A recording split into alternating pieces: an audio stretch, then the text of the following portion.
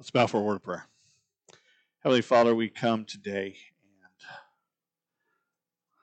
we come in the name, the powerful, wonderful name of Jesus. God, we pray that you would speak this morning to our hearts, that you would help us to understand more of who you are and how you've revealed yourself, what you've called us to, who you've called us to be. God, we pray that you would bless this time, encourage us, correct us, comfort us, direct our hearts and minds, God.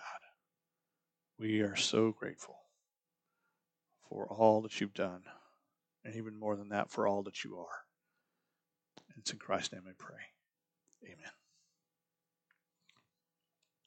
So today we begin the series that you asked for. It's a series of messages responding to questions or to passages that you asked to be addressed. Hopefully, is my prayer that even though we are addressing questions that come from you, that God is still at work. God is still directing the topics. God is still directing uh, the way it's presented. That it's His Word that we're drawing from. That's always my desire as I bring God's Word to you. And today we're going to address the issue of the Christian in the Old Testament. And this is a question that comes up a lot more than maybe you would think, in terms of Christians trying to just deal with the idea of the Old Testament. Because we call it what? We call it the Old Testament, and we follow what we call the New Testament. And so because of that, and because there's just some strange things in it, right? I mean, let's be honest. If you're reading the Old Testament, there are places where you're reading and you're like, that's weird. Okay, what is going on there? What is this story trying to say? What are these people even thinking? What are these people doing? There's some stuff there that's just odd. And we have versions of the Bible that are New Testament only. You know, we have whole denominations who say the Old Testament's not useful to Christians. And so that raises the question, what is our relationship to those books, to those 39 books, Genesis through Malachi, that we call the Old Testament? And for me, growing up, I never really thought about it. I never really questioned it. It was there. It was the scriptures. We learned from it. We went on. But during my first stint, my first job as a youth minister at a church out in West Texas, in Morton, Texas, which is barely in Texas at all, almost in New Mexico. I was called there. I was 19 years old when I was called, and I was excited. I was on fire. You know, I was ready to serve. I was ready to minister. I was ready to lead. All those things. And as a youth minister there at the church, it fell to me to preach in the pastor's absence. When the pastor had a vacation or whatever, that's when the youth minister steps in and gets to preach. And so, first time that happened, I got up and I preached a sermon that I thought was pretty good. I can't tell you today what the passage was. Um, that was a long time ago, and my memory is just not what it used to be. But it was from the Old Testament.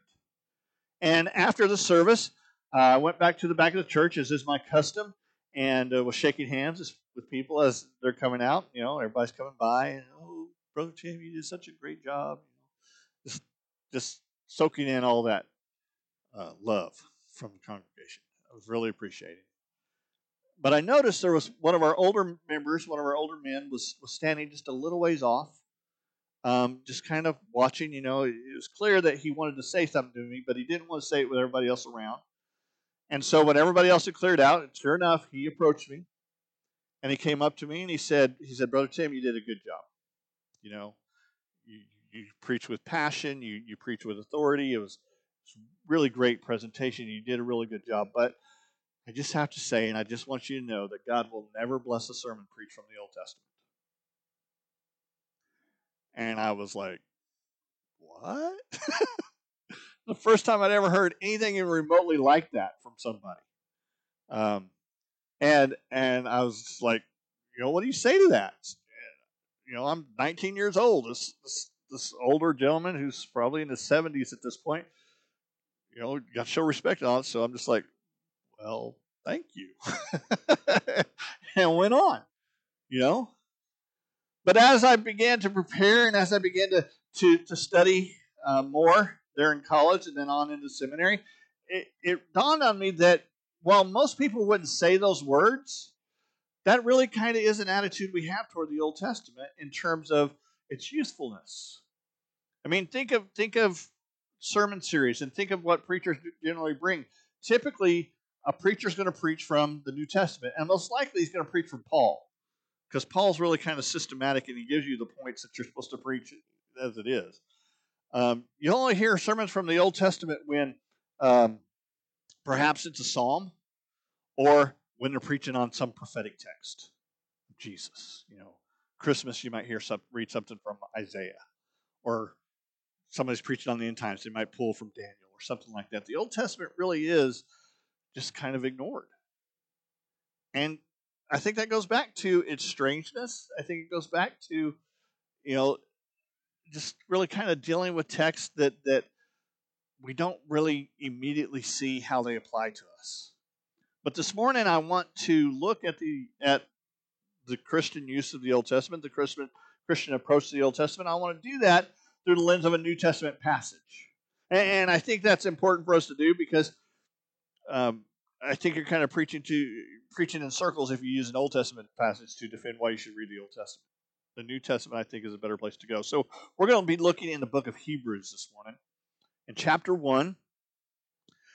And I think probably more so than any other book of the New Testament, the writer of Hebrews draws on the Old Testament to make his point. And he starts out in verses 1 and 2 kind of presenting where he's coming from. And this thesis statement, this idea, this expression of God's work in history and God's communication through the Old Testament, I think, kind of defines things for us in terms of how we should approach, how we should understand the Old Testament in relationship to our faith. He says, long ago, God spoke to the fathers by the prophets at different times and in different ways. In these last days, however, he has spoken to us by his Son. God has appointed him heir of all things and made the universe through him. Now, the writer of Hebrews is writing to Jewish Christians, Jews who have converted to Christianity, but now they're really starting to doubt whether they made a good choice. Persecution starting to set in. Some of them have lost their family and their friends. Some of them have lost their jobs because when they converted to Christianity, the Jews that were around them, the Jews that they had previously been a part of, said, "You've abandoned us. You've abandoned the heart of who we are, and because you've done that, we can't relate to you anymore. You can't be part of the family anymore. We can't do business with you anymore." And so Christians are dealing with that. These Jewish Christians are dealing with that, and they're like, maybe I should just go back to Judaism. Maybe I should abandon Christianity and just go back to Judaism. It'd be a lot easier. It'd be a much simpler situation for me. And the writer of Hebrews is writing to say, no. No, you don't want to do that. And the whole book is him making the case for why you don't want to abandon Christianity. And the way he starts is by talking about the connection between the Old Testament and the New Testament. And he says, long ago, God spoke to the fathers by the prophets. Now, you need to understand as well that when the writer here uses the phrase prophets, he's not just talking about the 16 individuals that we identify as the prophets. He's not just talking about, Isaiah and Jeremiah and Daniel and Ezekiel and Hosea and Amos and Obadiah and all those guys. He's not just talking about them. He has in mind the entire Old Testament. The Hebrew view of the Old Testament, the Jewish view of the Old Testament, was that it's all prophets. How does the Pentateuch, the first 5 books, how does it end? No prophet has arisen in the land like Moses unto this day. What's it saying there? It's saying that everything that Moses has written in those previous 5 books is from a prophet. Okay? Joshua, Judges, Samuel, Kings, those are all called prophetic books in the Hebrew canon. They're not called historical books like we do. They call them prophetic books. The former prophets is the official title they give them. Okay, so really, you're talking about the entire Old Testament when the writer of Hebrews says God spoke through the prophets. Okay, and he's saying that these words, these expressions that we find in different times, in different places, expressed different ways, verse 1 there, are all what? They're all words from God. And so that's our starting point when we start talking about the Old Testament. That's our starting point when we start talking about how we relate to it. That they are words from God. They are God's words. And if they're God's words, then they are what? They are accurate expressions of who God is. Okay, so the first thing is they're authentic. They are authentically God's word. And I don't know about you, but as a believer, as a Christian, one of my presuppositions is that if God says it, I need to listen to it. Okay? If God has communicated it, I got to be responsive to it. There's an old bumper sticker I remember. It was real big in the 70s. It said, "God said it. I believe it. That settles it." It was everywhere. Well, I think we kind of need to correct it and take out that middle statement altogether. God said it. That settles it. Because that really is the truth that we function under. That's how we need to operate. God has communicated in the Old Testament. They are authentic words. The writer of Hebrews elsewhere in this book calls them true and faithful. Okay. 2 Timothy 3:16. All Scripture is inspired by God. When Paul wrote that, the only Scripture they had was the Old Testament. So he himself says it's God-breathed. Okay, so they're authentic, but therefore they are also what? They're also authoritative. They have a claim on us. They communicate how God functions in relationship to humanity. You have the ideas of sacrifice. When we talk about the sacrifice of Jesus, where do we even get meaning for that from? We get it from the Old Testament, where the sacrifices were carried out. You talk about righteousness, right standing with God, walking with Him in the path of life. That all begins in the Old Testament. Grace itself is an Old Testament concept. They are therefore God's word for us, even if they're not necessarily God's word to us. He was addressing a specific time, a specific situation, a specific culture even, but they still have application to us. Therefore, they are a part of our lives. But how can that be? When you read some of these scriptures, how can that apply to me? I mean, I could pull out a lot of examples of passages that you look at and you're just like, really? But I'll just pull out a law.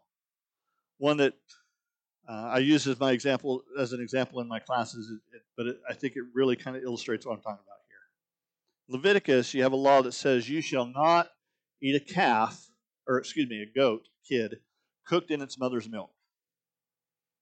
Okay, it's found actually both in Exodus and Leviticus. You shall not eat a goat cooked in its mother's milk.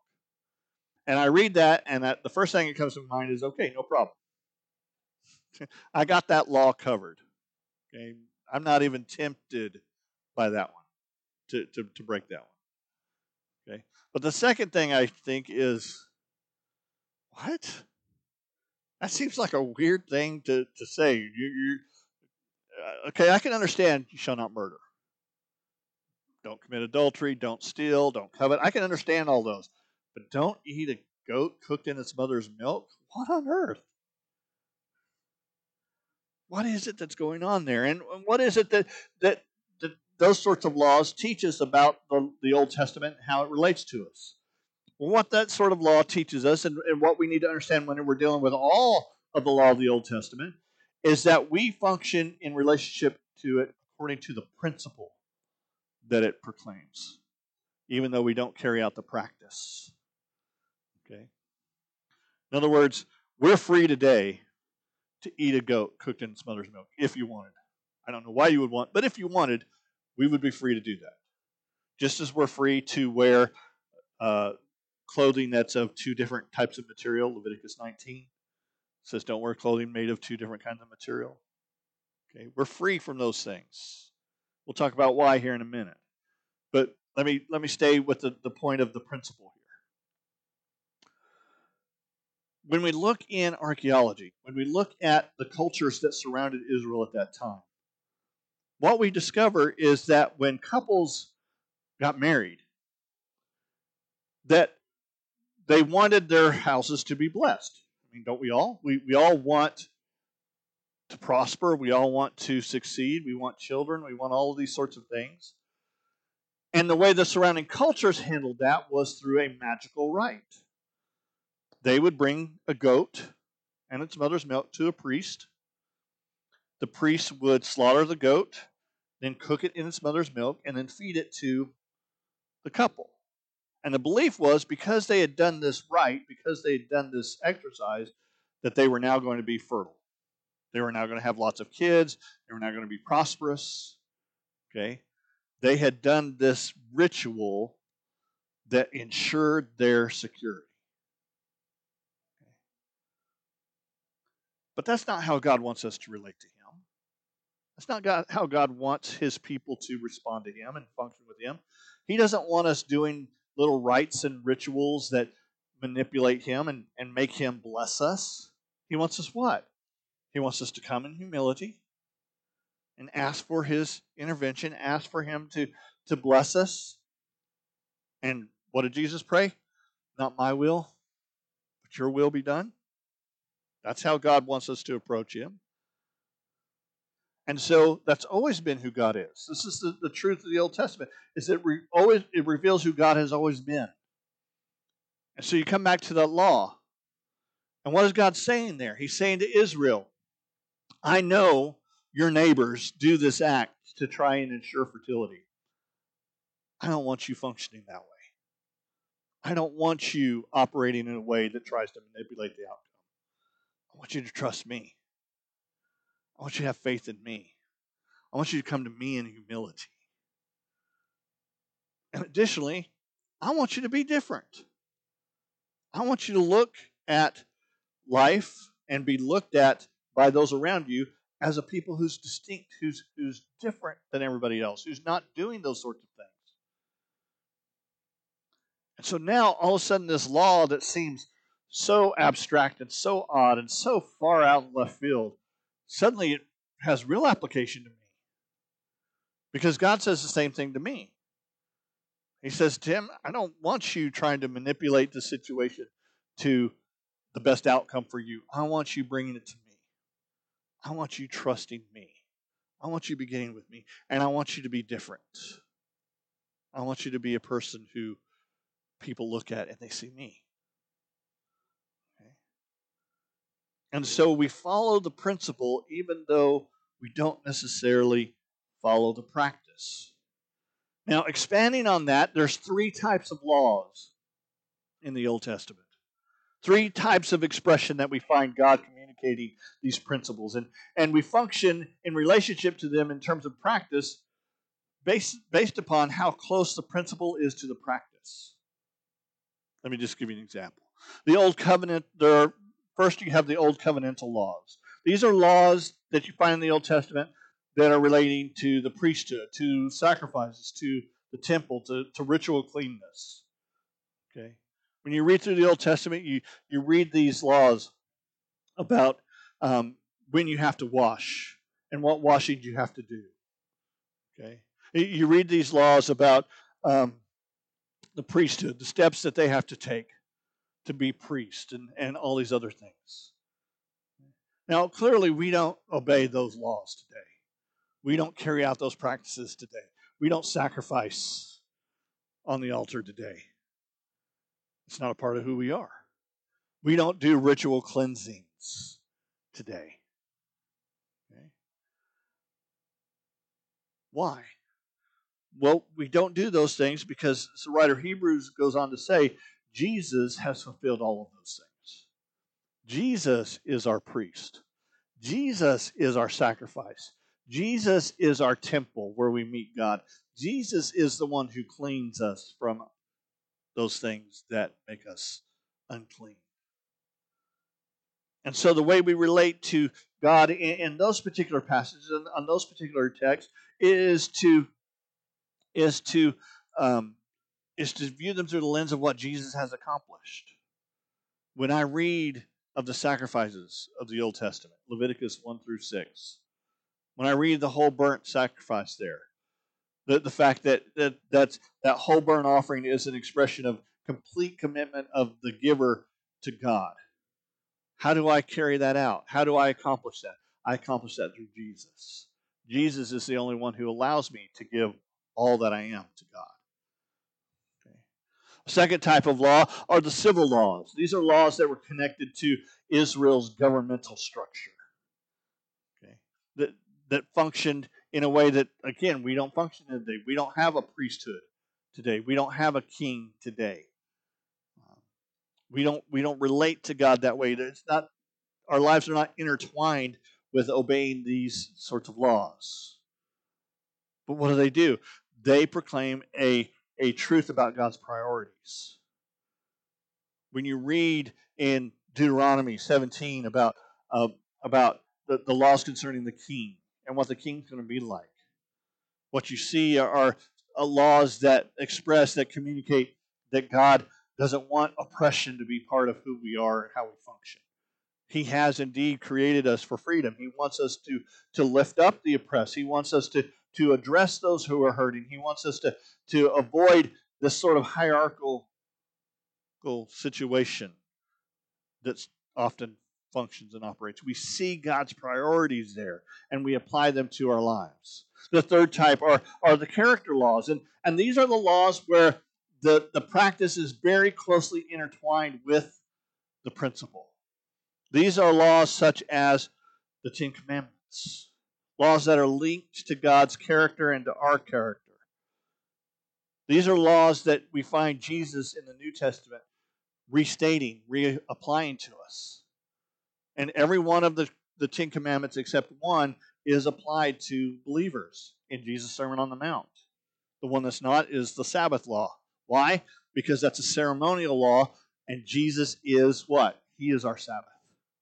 He is our rest. He is the one that delivers. But all the others, they're what? They're communications of character. The very practice itself communicates the principle. Why do we not kill? Why do we not murder? Because God has created us in His image. And to take a life is to be an affront to God's image. There's a very close connection there. And it plays out in Jesus' own teachings.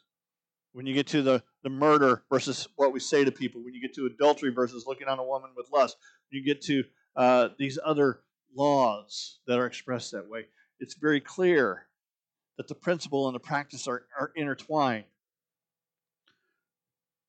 And so we take these words that are from God and we find ways to apply them because they communicate who God is. They relate to us His priorities, His authority, His position in our life. Second thing we see in this passage here from Hebrews about these earlier words is that there is a connection between the earlier words and the final word, that is Jesus. He says that God has spoke in earlier times this way, but now in these last days He's spoken through His Son. And the heart of that comparison, that contrast, is that there's a connection between the two. Scholars refer to this as salvation history. Okay. That we are connected to our history. And the New Testament is connected to its history of the Old Testament. When I was in seminary, when I was studying, I had several jobs, and one of the jobs that I had was I was a screener at the airport. This is before TSA and all that, when there was independent contractors and all that. And I got to work the little machine, X-ray people stuff, all those other things. And at the time, it was a very multicultural setting. Okay, people from all over the world were doing that job, and I was working outside people that I probably would never have interacted with any other place. And one of the person that I was working with was a Hindu. And I was sharing my faith with him and communicating, who Christ is, those sorts of things. And he said to me, he said, why should I accept your religion as truth when your religion's only 2,000 years old and mine's 4,000 or 5,000 years old? Okay. Mine's much older. Doesn't that bring some level of authenticity? And I said, you misunderstand. My faith, the Christian faith, doesn't just go back 2,000 years. It goes back to creation. It began when God spoke the world into existence. It is part of the plan that He's always had. When you talk about the Old Testament, when you talk about Judaism, you're talking about God's plan for salvation playing out within history. It's Him communicating. It's Him relating who He's always been. And it's every bit as committed to and grounded in grace as the New Testament is. Case in point, the central event of the Old Testament is the Exodus. That's what defines everything else that happens in the Old Testament. The Psalms, the wisdom literature, all the prophets, they all look at the Exodus and say, that's where we became a special people. That's where we were saved. That's our redemption. That's an expression of who God has made us. Well, let me just ask you, which came first, the Exodus or the law? Did God come to Israel enslaved there in Egypt and say, here's my laws. Once you get those down, I'll come back and we'll pull you out of slavery? No. He saw them enslaved. Exodus tells us that he experienced what they were going through, and in that empathy, in that sympathy, he stepped in and he rescued them out of Egypt by his strong and mighty hand, the scriptures say.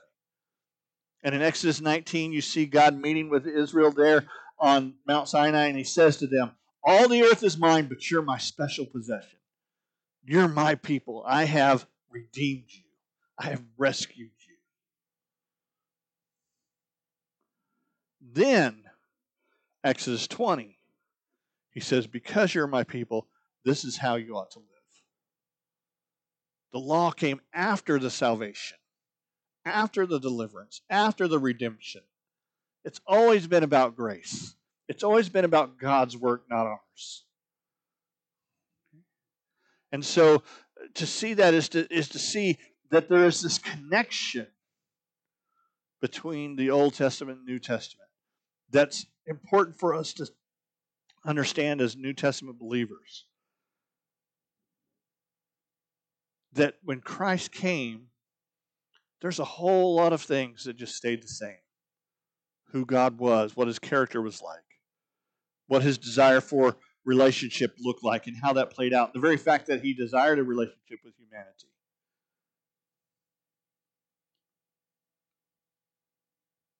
And so when we look at the Old Testament, we see this string, we see this connection to who we are. We see much of our identity there. And so that finds application in our life. But we also keep attention in place. We keep a perspective in place that communicates that what? That the new covenant's not the old covenant. That the earlier words are not the final words. There is a difference. In these last days, He has spoken to us by His Son. God has appointed Him heir of all things and made the universe through Him. The writer of Hebrews goes on to communicate, to relate, that there is a superiority, there is a finality to what Jesus has accomplished. There is a purpose in this journey. That yes, there is this salvation history that's taken place, but in connecting with God, you don't go to earlier parts of the salvation history. You go to the final word.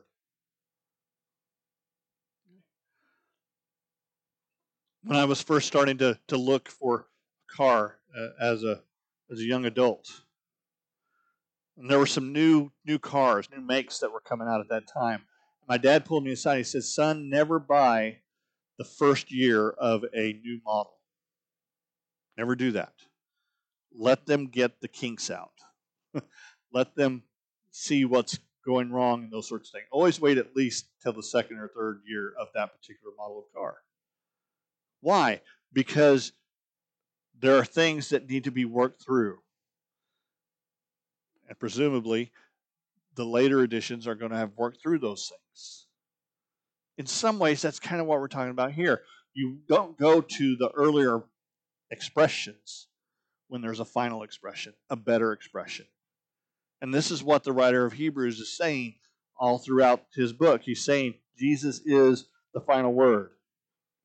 Chapter 8, verse 13, this is what he writes. He says, "And speaking of a new covenant, he makes the first one obsolete. And what is becoming obsolete and growing old is ready to vanish away." The new covenant, the agreement we have with God through Jesus, has made the old covenant non-existent, is what the writer here says. Not in the sense of replacing it, but in the sense of completing it. It's brought it to its full expression. The two cannot exist side by side because the new covenant has rendered the old one useless, is another way of putting that. So what has changed with Christ? Number one, Christ has abolished barriers. He has collapsed things, that walls that used to exist. In Galatians, Paul says, in Christ there is no longer male nor female. There's no longer Jew nor Greek. There's no longer slave nor free. What does Paul mean there? Obviously, he doesn't mean male and female genders no longer exist, because in all sorts of places he addresses the responsibilities and the roles of male and female in marriages and other things like that. So what does he mean there? He means that in Christ, those barriers have been taken down, and it's our responsibility as believers to speak to that, to address that, to communicate that as part of the gospel. And this plays out in terms of women's rights. This plays out in terms of racial issues and so forth. The gospel speaks to those things. A lot of people have bought into this perception of the gospel that it's just about saving souls and really doesn't have any impact on society and how society works. That's not a biblical idea.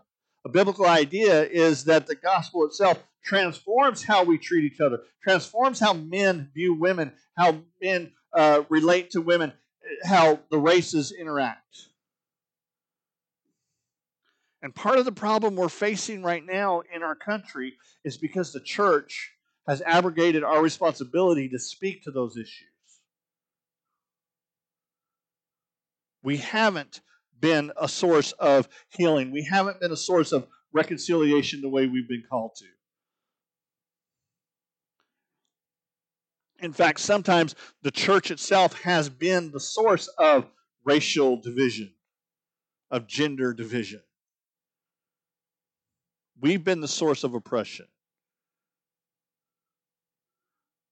And so now we enter into a situation, into an environment to where we're frightened. We see the upheaval. We see the struggles. We see the fights that are going on. And we're frightened by that. And we should be. Because those sorts of issues addressed from a context that's not grounded in the love of Christ, that's not grounded in the gospel, that's not grounded in the transforming work that Jesus Christ alone can be, are going to be driven by anger, are going to be driven by wrath, are going to be driven by a new form of inequality. They're trading one form of oppression in for another.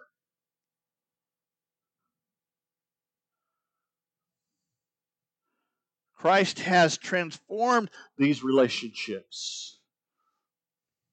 And so as we deal with the old covenant, we do so through the lens of the priorities that Jesus put on it. Love your neighbor as yourself. Love the Lord your God with all your heart, mind, and strength. Those become the defining characteristics of how we function and operate in life. Not only has Christ abolished barriers, he has empowered people.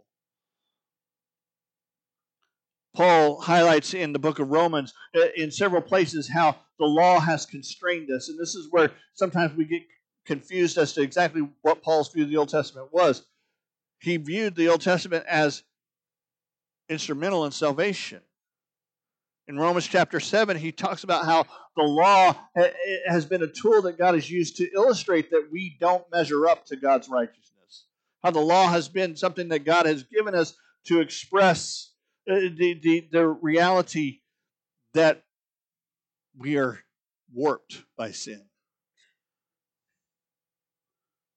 He says there that I wouldn't know that coveting was wrong, and I wouldn't be tempted to covet if it weren't for the law. What's he saying there? He's not saying the law is problematic. He's saying sin is problematic. To put it in a modern context or a situation you've all faced or come across, I'm sure. You're walking outside. You come upon a wall, and on the wall there's a sign that says, "Wet paint, don't touch." What's the first thing you want to do? You want to touch it, don't you? You want to see, is it really still wet? You wouldn't even looked at the wall. You would have walked right past the wall. You wouldn't have considered the wall if that sign weren't there. But the sign has suddenly drawn your attention to it, and now you have to touch it. Paul says that's what how the law has functioned. We wouldn't have considered our fallenness. We wouldn't have realized how far away from God we really are without that sign there saying, these are what's wrong. But the sign there causes that sin to manifest itself. And that's helpful because you don't look for a solution until you know there's a problem. That's what Paul's saying there. The law was God's means of pushing us towards a solution because it's only in the law that we discovered there was a problem. But Christ did what? Christ overcame that. And that condemnation that's found there, he gave us a means of functioning apart from it. Chapter 8, right after chapter 7, where this has all been expressed, says, there is therefore now no condemnation for those who are in Christ Jesus. Christ's work has rendered it so that there is no punishment. There's no condemnation. We are freed from the laws, as Caleb read earlier. For freedom we have been set free.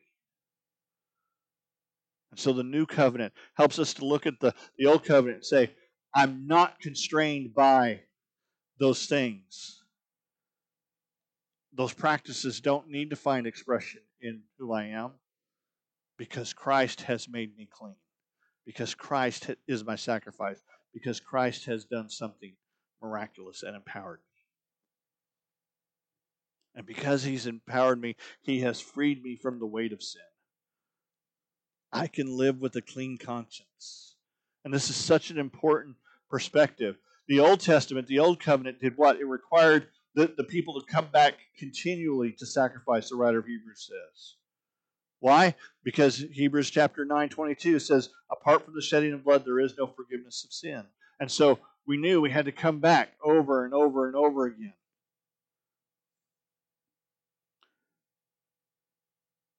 And he says we had to come back over and over again because Hebrews 10:4, the blood of bulls and goats is not capable of taking away sins once and for all. It doesn't have that kind of power. But he says Christ's sacrifice not only cleanses us of the sin, Hebrews 9:9, it perfects the conscience. It cleanses the conscience. It takes away the shame. And so the old covenant helps us to see how amazing the new covenant is. Helps us to see how full and complete and thorough the new covenant is. And so that's how we read the Old Testament, is to see what Christ has accomplished that wasn't accomplished before. It's to see how amazing the incarnation is. It's to see how powerful the crucifixion is. It's to see how transformative the resurrection is. To see Israel continually return and repeat the same sins over and over again is to begin to understand why Christ had to die on the cross. The Old Testament teaches us these things so that we can walk in the power that the New Testament, the new covenant, the new relationship we have, that Christ has brought can function in our lives.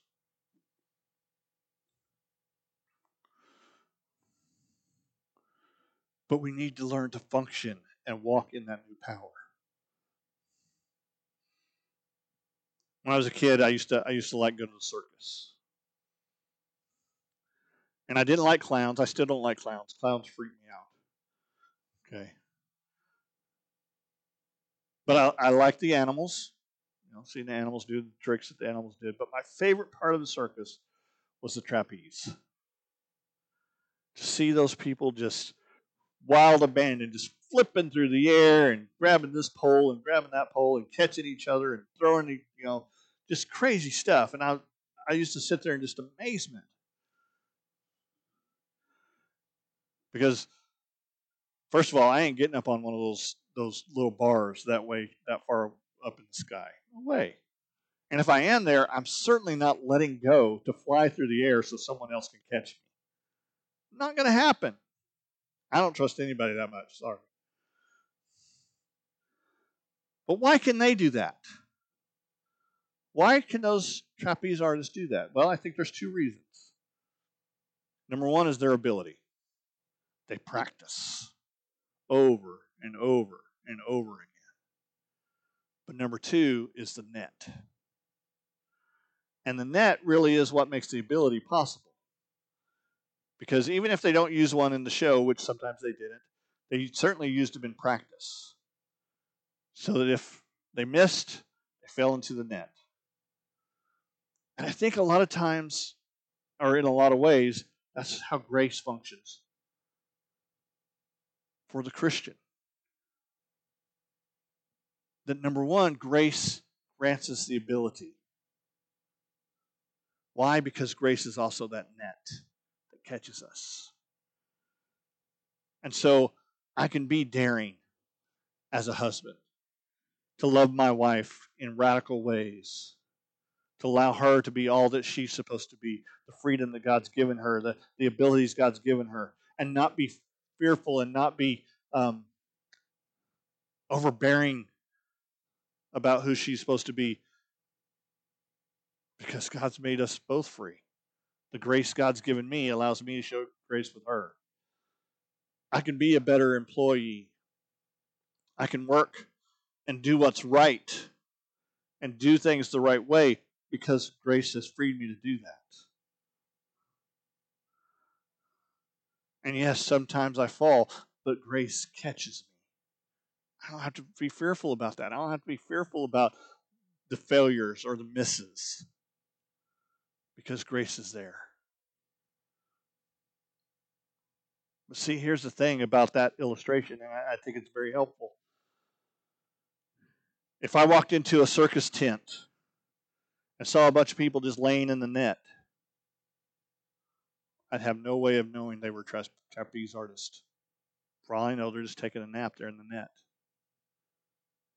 And the very tool that helps the trapeze artist become daring and live and do things that are beyond my imagination, in that case, has just become a bed, a resting place that doesn't really help me identify them at all.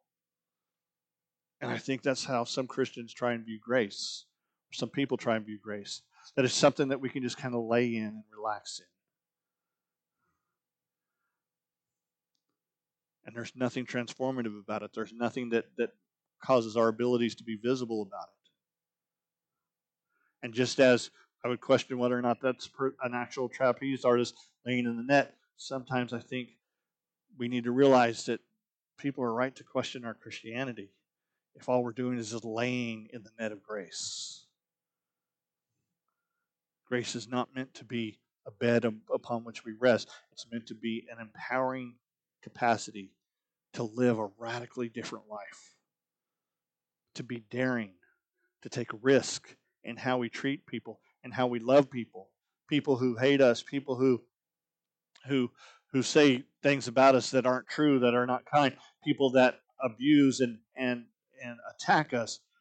God has called us to love. How can we possibly do that? We can only do that because of the saving work of Christ that is expressive of the grace of God, that allows us to be a different kind of person. Heavenly Father, we thank you. Thank you for your grace. I thank you for your goodness. Thank you for your mercy. God, I pray that you just help us to live in that, to walk in that, to grow in that, to not be content to just lie around, but instead to pursue greater, more amazing things. Not because of our ability or our commitments, but because of your amazing grace and the work that you've done on our behalf. Go with us, Lord. Direct us according to your purpose and plan. In Christ's name, amen.